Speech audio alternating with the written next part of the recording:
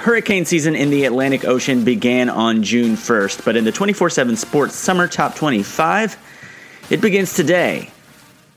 It's July 12th. My name is Connor Tapp, and you are listening to the 24/7 Sports Morning Blitz.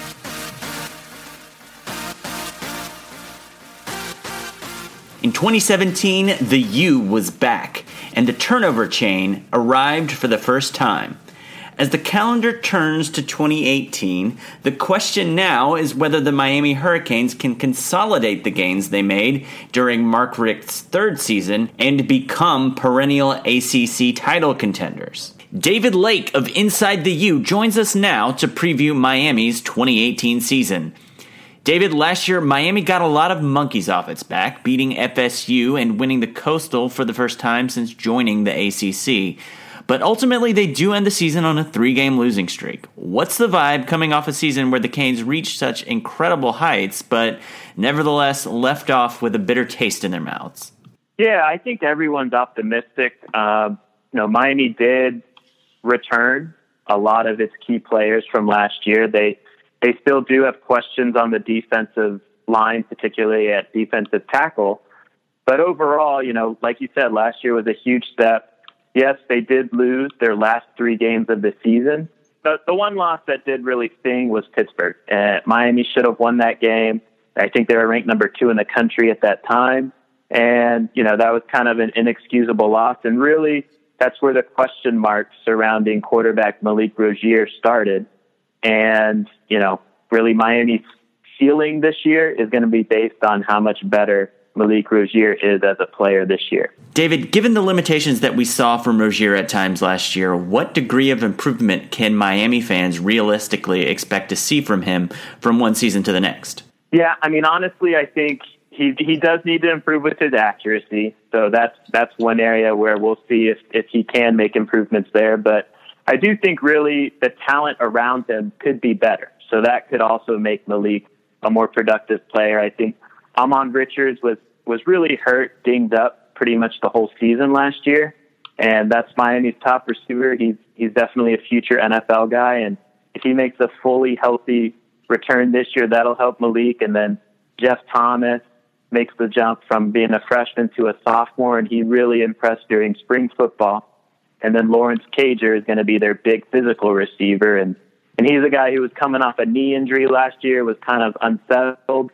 But during the spring, he did look good, and all indications are this summer that he's kind of taking that next step forward as well. So Miami does have to replace Braxton Berrios, but I think overall as a group, the skill talent is going to be a step up compared to last year. South Point Casino has set the over-under for Miami's regular season wins at 10. David, would you be inclined to take the over or the under at this point? Oof. See, I think 10 is the perfect number.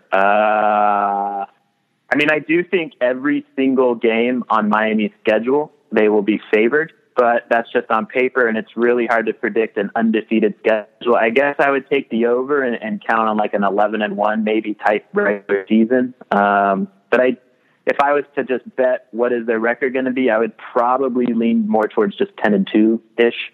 Like I said, I think the schedule is extremely favorable. If Miami were to make another run into late November where they're strongly in the mix for the college football playoff, the kind of team that can get to the ACC championship game and maybe make a little bit of a better show of it than they did a year ago, what developments do you think will need to have taken place on the team in a positive direction in order for Miami to be that good? Yeah, so I think on offense, it comes down to Malik Rozier being a little better than he was last year. I think, too, there's concerns at offensive tackle. So if the play at offensive tackle is good enough, then Miami's offense will be pretty productive. And then on defense, it really comes down to defensive tackle. That's kind of the only spot where they have legitimate questions.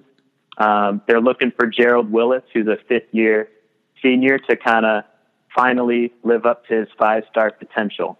So if he can do that, which we won't know till we see it, I guess, then Miami's defense could be a top 10 defense in the country for sure. It seemed last year like lack of depth was one of the issues that slowed Miami down a little bit when they hit that stretch run at the end of the season. Entering Mark Richt's third year in the program now, do you think that's an issue he's been able to address a little bit through recruiting, and we might see some improvement there as early as 2018? I do think they are recruiting better than the previous regime, and this is year 3, so that recruiting is kind of going to show up through the depth chart, like you alluded to. And yeah, I mean, it's still not probably the type of depth that you would expect from a top 10 team. The starting talent is top 10 team good, but certainly if they do sustain some injuries at certain positions like offensive tackle, I think injuries on the defensive line, and then mainly those 2 spots. If they get injuries there, then things could fall apart quickly at those positions just because the depth isn't ideal yet at this point. Are there any players that, whether it's because of ineffectiveness, injury, lack of opportunity, or maybe they're true freshmen who've just enrolled, who have not had an opportunity to shine to this point, for whom you think 2018 could be a breakout year?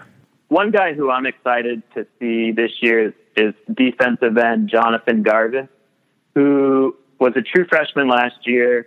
Didn't really play that much just because it's hard to get on the field as a true freshman on the D-line, but he still did flash a lot of pass rushing ability and potential in those games against Virginia Tech and Notre Dame. In each of those games, he had a strip sack in those games, and he kind of carried that into the spring, played really well as a pass rusher, and I think he could be a guy who leads the team in sacks by the end of the year. David Lake is publisher of Inside the U. You can find his work over at InsideTheU.com. Thanks, David. Thank you, Connor. The Morning Blitz is a daily podcast that gives you all the college football news you need in a tidy 10 to 15-minute package.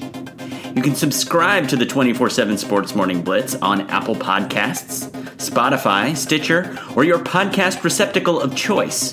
For each installment of the Summer Top 25, there is a companion article over on 247sports.com with additional commentary and analysis that you did not get on the podcast. Next up are the number 9 Penn State Nittany Lions.